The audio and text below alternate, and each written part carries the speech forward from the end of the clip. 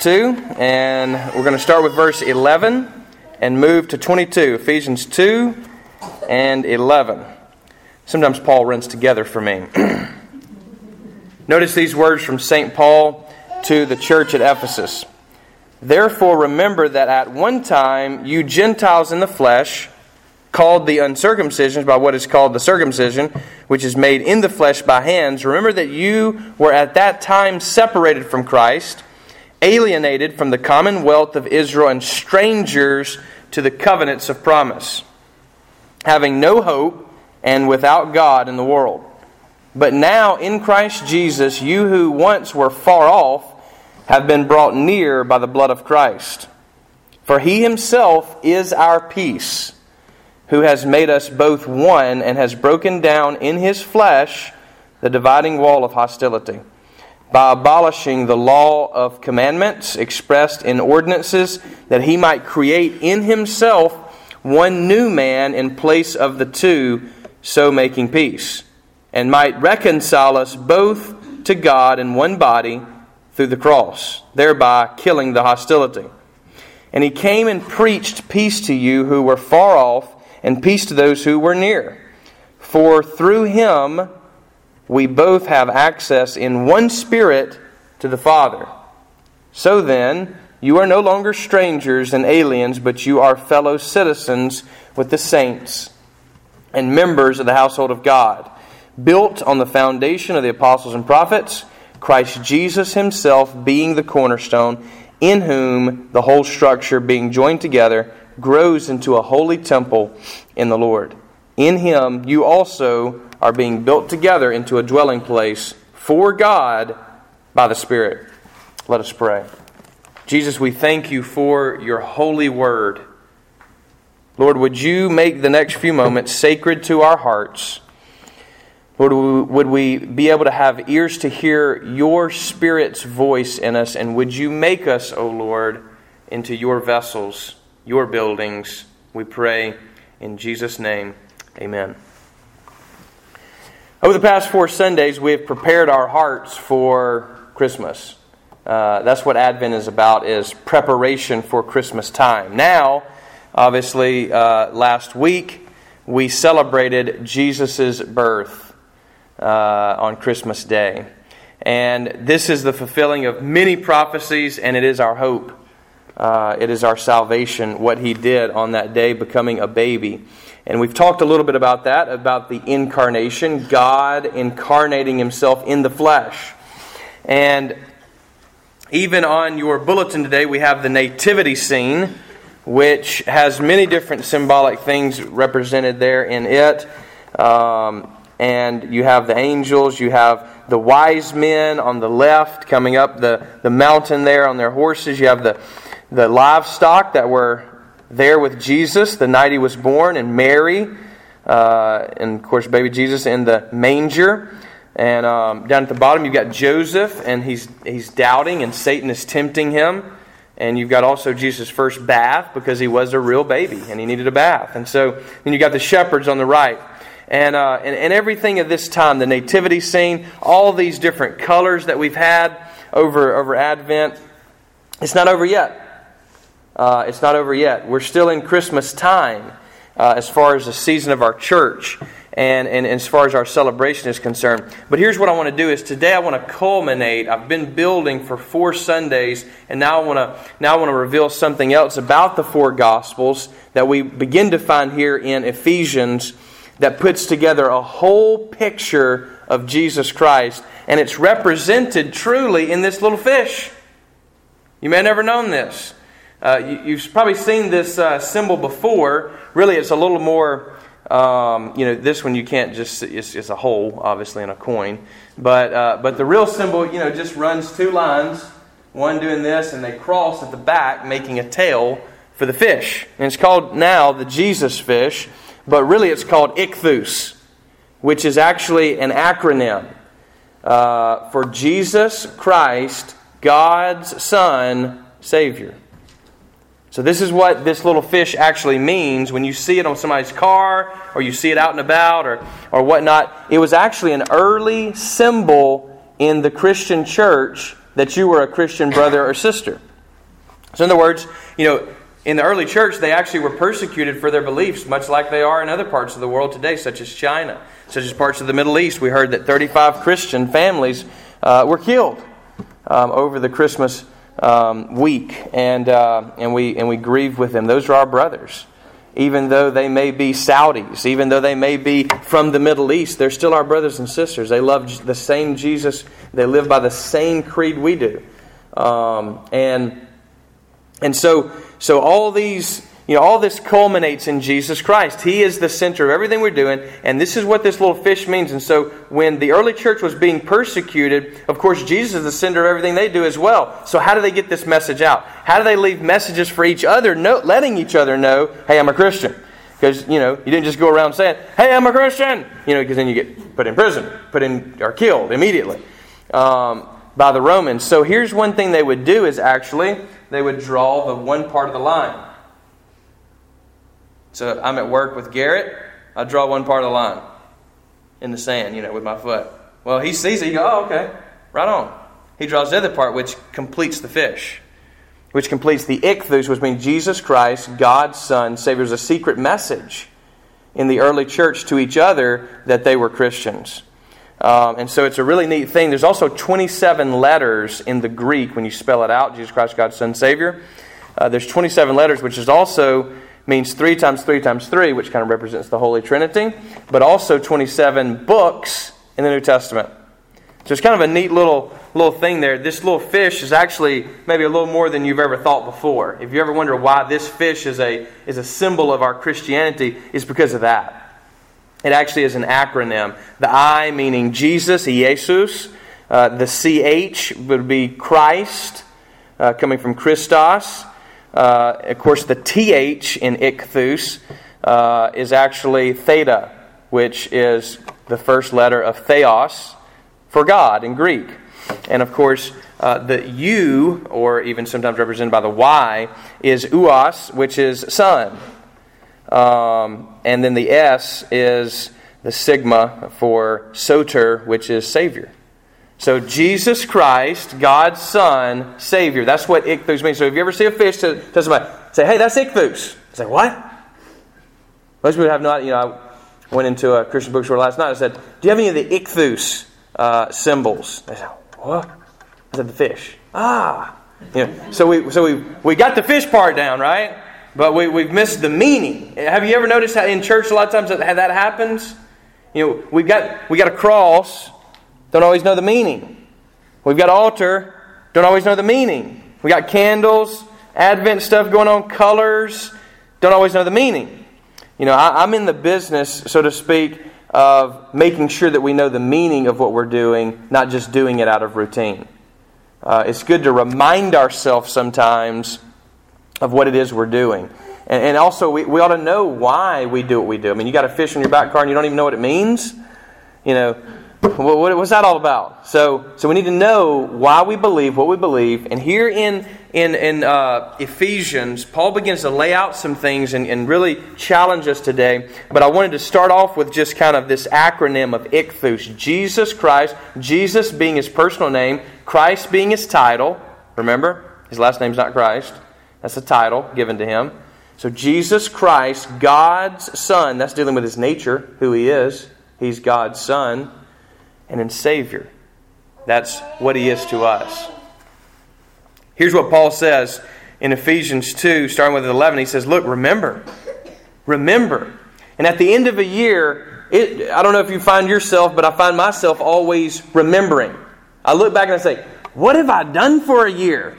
Right? In 2013? Where did all my time go? What did I accomplish? What did I want to accomplish that didn't get accomplished? At the beginning of a year, I try to write down a couple things, to try to say, hey, I would like to do these things, in 2014. For instance, I want to do a triathlon, another one, a bigger one. So that's one thing I want to do.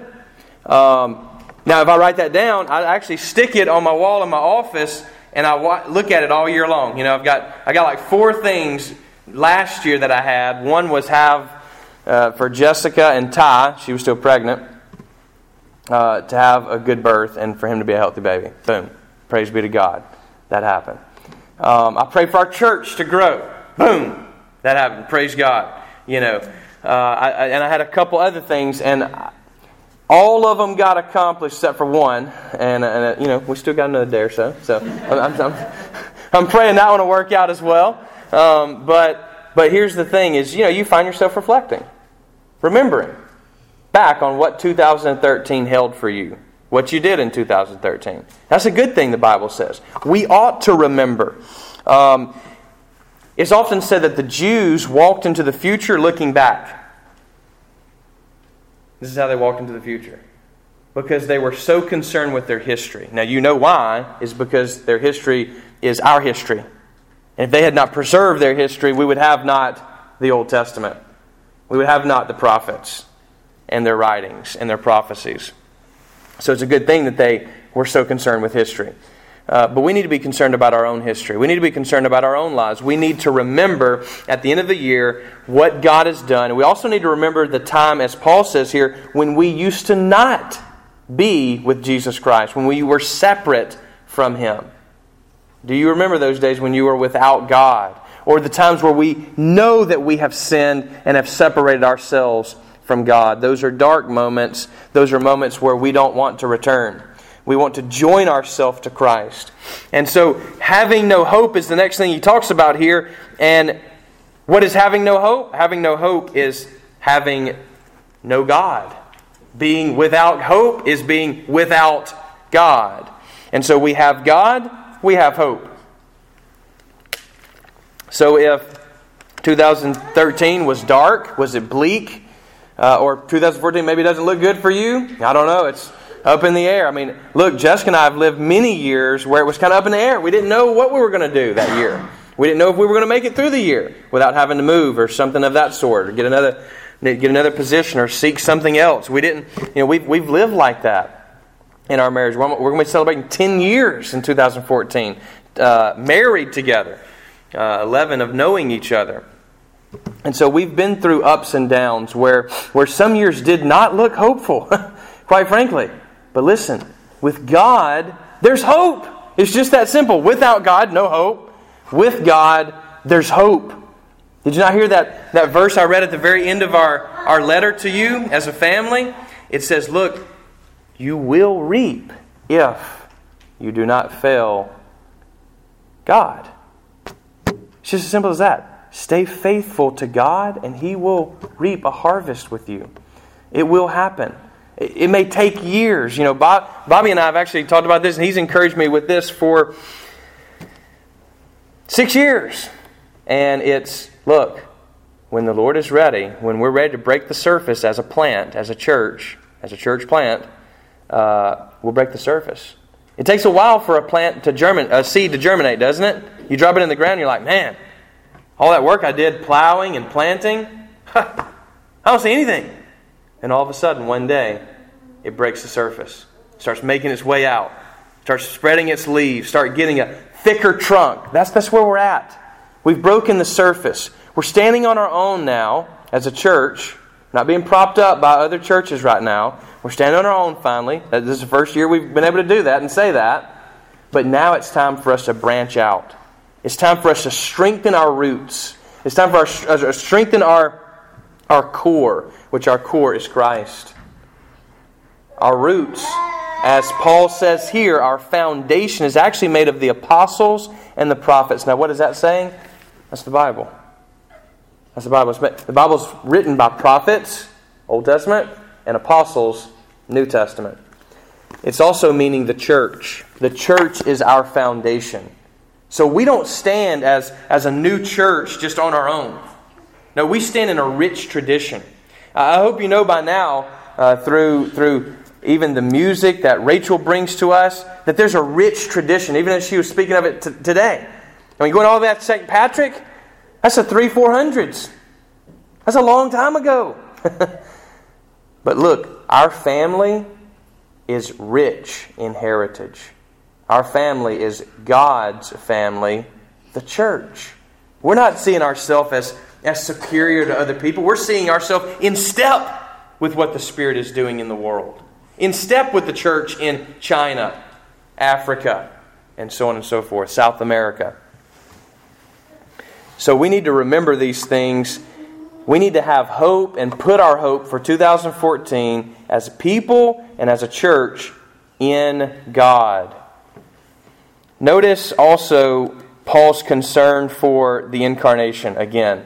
He talks about the blood. Look at this in verse 13. But now in Christ Jesus. Now let me just give you a little tip on Paul. Paul loves to say in Christ or in Jesus Christ or in Christ Jesus. He's all about prepositions, especially in. So notice this. But now in Christ Jesus, you who once were far off have been brought near by the blood of Christ. So because He became a little baby, He took on blood.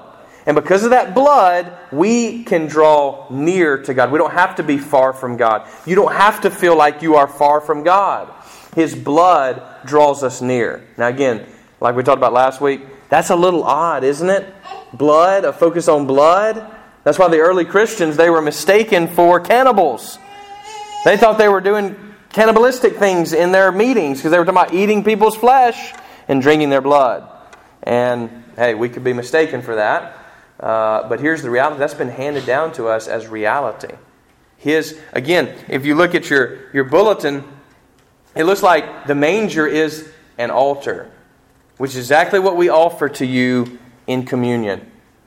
Christ's body and His blood. And Paul says, look, that's what draws us near. And so he says, look, for He Himself is our peace. First thing is we need peace. We need peace in here, right? I mean, yeah, we talk about peace in the Middle East. That was a big thing when I was in school. Peace in the Middle East. You guys remember? Some of you guys remember that? Yeah. Some of you don't. It's like my here's the point I knew I was getting old is when I asked my students, I said, you guys remember that just dreaded, awful morning of 9/11? They're like, man, I was 4. I'm like, what? You were 4? Seems like yesterday to me. So I am getting old. But peace in the Middle East? Yeah, we need peace in the Middle East. Yeah, we need peace around the world. But you also need peace in your heart. Do you know what I'm talking about? In here sometimes can get all out of whack. In here can be disrupted. You can be unfocused. You can be all over the place. I mean, you may look nice. I mean, everybody looks nice now. You look great. But in here, you could be a disaster. You could be all over the place. Jesus wants to give you peace. Sounds simple, but that's a real gift. And here's the catch. The only way to get peace is to get Him. Because He is peace, Paul says. He Himself is our peace. That means no matter what you've done, no matter what you've got yourself tangled into, guess what? You can run to Jesus. That is really good news because I get myself messed up sometimes, tangled up in some things that I shouldn't have. And you know what? Jesus has always been there for me. Every single time. Other people may not be ready for that, to hear that, or to help me, but He is always ready to help me. And that is peaceful. That can bring peace in the midst of raw chaos. He Himself is our peace, who has made us both one and has broken down in His flesh the dividing wall of hostility. Again, this is why He took on flesh, was to be our Savior. Jesus Christ, God's Son, Savior. Also, it was to reconcile us unto God. Paul says in verse 16, it might reconcile us both to God in one body through the cross. Again, Jesus' body saves us.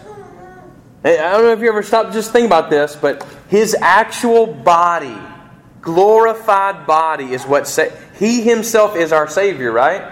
And only Jesus can save. That's why we must call on Him.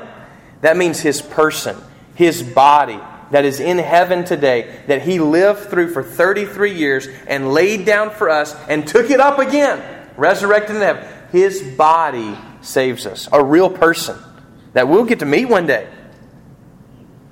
That you'll have to meet one day. There's no way around it. Everybody's going to meet Jesus one day. That's why you shouldn't be ashamed of His name.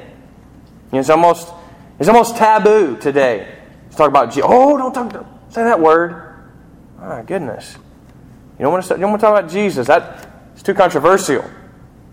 Well, you're going to have to talk about Him one day because you're going to be right before Him, right before His face. And if you're ashamed of Him, then He'll be ashamed of you. You don't want that. Jesus again preached peace. Paul says, and it came through His cross. One body, one cross. Your body must be on the cross as well. When you're on the cross, you're not in control of your life. God is. You've relinquished your power. Have you realized yet? I know that you have. That you can't do it on your own. You can't live this life on your own. The sooner you realize that, the better. The harder you struggle to try to do it, you can't do it. He is our peace. He is our hope in 2014. But we must be willing to die to ourselves. Again, we're a seed, right? When you throw a seed into the ground, what if it just wanted to remain a seed? I'm going to remain a seed. All this soil is trying to germinate me and break me down and make me into a plant, but I'm going to refuse it. Jesus says, look, if a grain of wheat just stays in your hand, it just remains a grain of wheat. But if it falls into the ground and dies, then it'll be a plant growing up that produces much fruit for other people. So, you can live for yourself and just get yourself in the end. That's what hell is, getting yourself for all eternity. Being by yourself in total darkness, utter darkness. Yourself. Or you can die to yourself today, this year, and live for God and other people, and you will find joy and riches unspeakable. To live for yourself is not satisfying.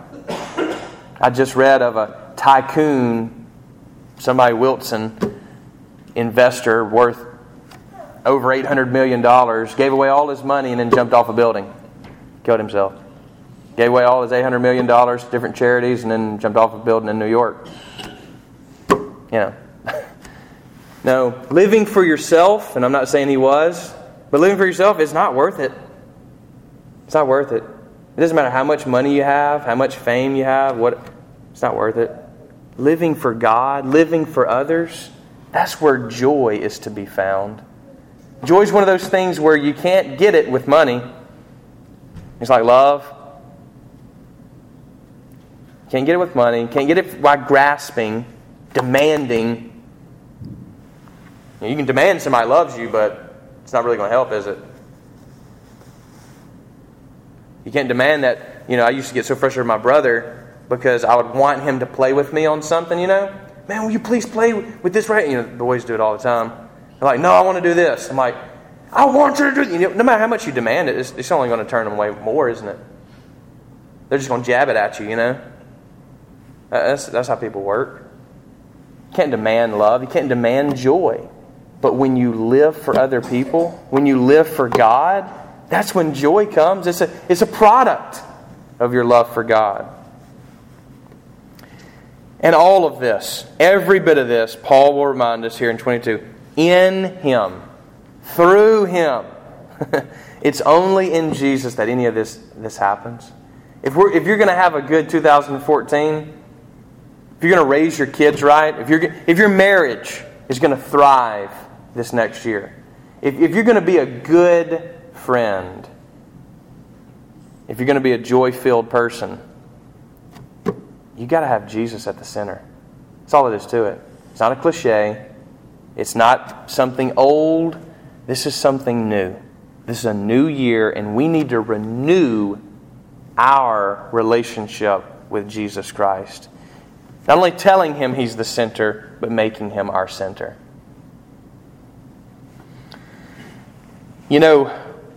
Paul speaks here about building, and gives this building analogy, and I'm going to end with this. I've been building a lot here over Christmas. All right, not just play sets, but also little toy sets and Legos and you just name it. I've just been like a Bob the Builder, you know. And I have to read these little directions on these Legos, and it gets so frustrating. You're missing one piece, and it's like the whole thing won't fit together, that one piece. I've learned over the Christmas break that you need, I'm not, just by nature a builder, right? But I've learned that you need three things when you're building something, all right? You need a foundation. You got to have the foundation right, because if you don't have the first few steps right, everything else is going to turn out to be a disaster, That's why when they do a new building, or like they're building new houses in our subdivision, they spend a lot of time on the dirt work. Why? Because you don't get the foundation right, the whole place is going to crumble. That's why. And what does Paul say our foundation is? Interestingly, the apostles and the prophets. Again, the Bible is our foundation along with the church. Now, who's our cornerstone? What is a cornerstone? Cornerstone is where you set up the foundation from. It's the point of reference. Who's our cornerstone? It's Jesus Christ Himself. Jesus is the cornerstone. His foundation is His apostles and His prophets, the church. All right? Here's the second thing you need, is you need instructions. At least I do. And when you read those instructions, then it fits together. If you skip them, then I'm going back and saying, I don't understand why this works. Just like, why didn't you read the instructions? Oh, okay, I guess I got to go back to step 2 then. Then I have to do more work because I skipped over the instructions. Sometimes in your life you may be finding that you're having to do more work trying to catch up because you didn't read the instructions. These are our instructions, and I want to challenge you, just like I challenge the children. Read these instructions this year. If there's nothing else you do, say to God, look, my New Year's resolutions is to read, pray, and get more involved with God's church.